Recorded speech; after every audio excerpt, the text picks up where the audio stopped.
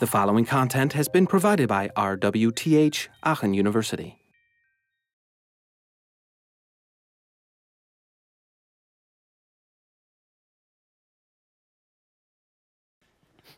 So there's a final way of doing hardware prototyping or kind of combining hardware prototyping with your own sort of smart input, and that is called the Wizard of Oz.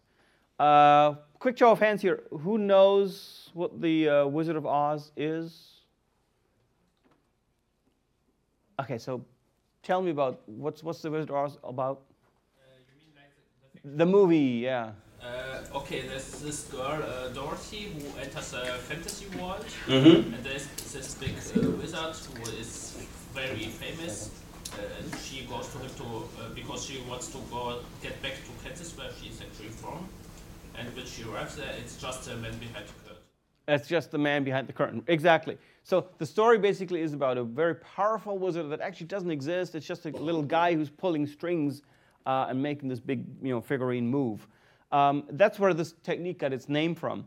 The idea is that you, as the designer, you're the powerful Wizard of Oz, and you're pulling strings, and you're making a system move and be very impressive, although really you are controlling it behind the curtain.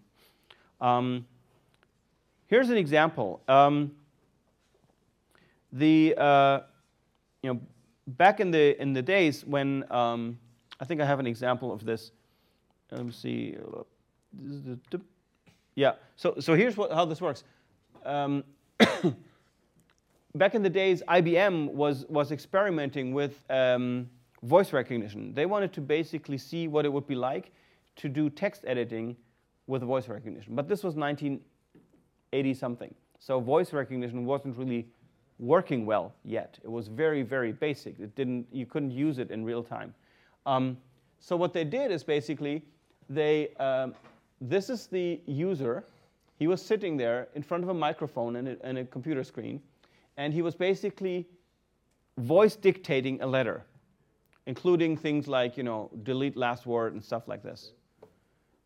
Behind the curtain, invisible to this guy, so in fact this wall was much higher, right? These guys were in different rooms maybe even, was this guy here who was sitting there next to the speaker. He could hear what this person was saying, and he would type in the stuff that was being said. And he would type it in here, and it would appear again on this screen. So for this user here, it seemed like he was dictating into the microphone, and the stuff was appearing on his screen. In reality, he was basically just dictating it to this guy who was typing it in for him. That's exactly how Siri works, by the way. There's this giant army of people who are typing in everything you say, and then no, just kidding. But they were basically trying to figure out how to do a good interface with Siri back in the days before they could even do real voice recognition in real time in good quality, right? And because the technology wasn't available, they used Wizard of Oz. They just used the human smartness, the human intelligence, to replace something that the computer couldn't do yet at the time. The cool thing about that is that you can test a new technique for interaction and design a good interface and figure out how good interfaces should work with this new technique, like voice recognition, before that technique is actually ready for prime time in consumer products. So you can be ahead of the curve with your research, with your design, before the actual thing is in the engineering department and gets put into actual devices, which is nice. So many times the wizard, which would be this guy here typing in the things here, is not visible, right? He's behind the curtain in a different room or something. Sometimes he's visible. The important thing is that the interface itself has some part that requires an intelligence or a smartness or an algorithm that you cannot provide at the time, at least not at a reasonable price. So it's great to add simulated functionality, very complex, mostly vertical, right? For example, the whole voice recognition here. Or testing futuristic ideas, like I said, the voice recognition editor from IBM in 1984.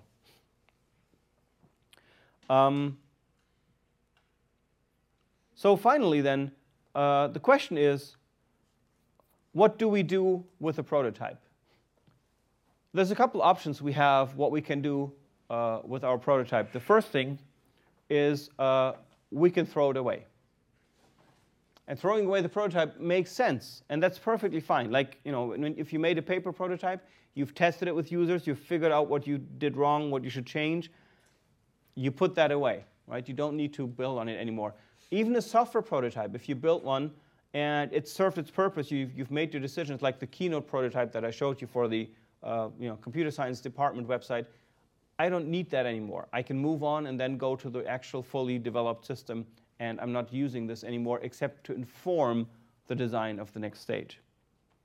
Sometimes you can stick with your prototype, tweak it a little, change it, expand it, make it a little better, and run another test to see whether you are on the right track. And your prototype might grow with you.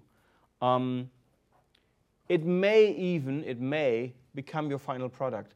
But that's a slippery slope. So I'll be careful about that, because oftentimes you then inherit some of the shortcomings of that prototyping technology that aren't good for the real system.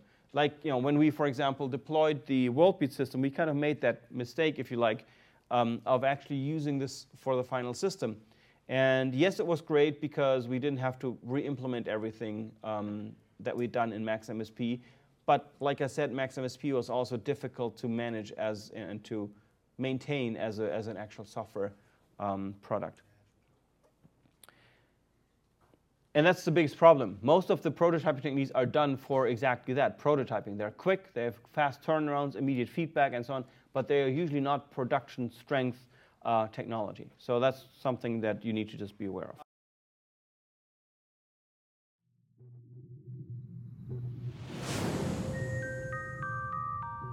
This content was provided by RWTH Aachen University.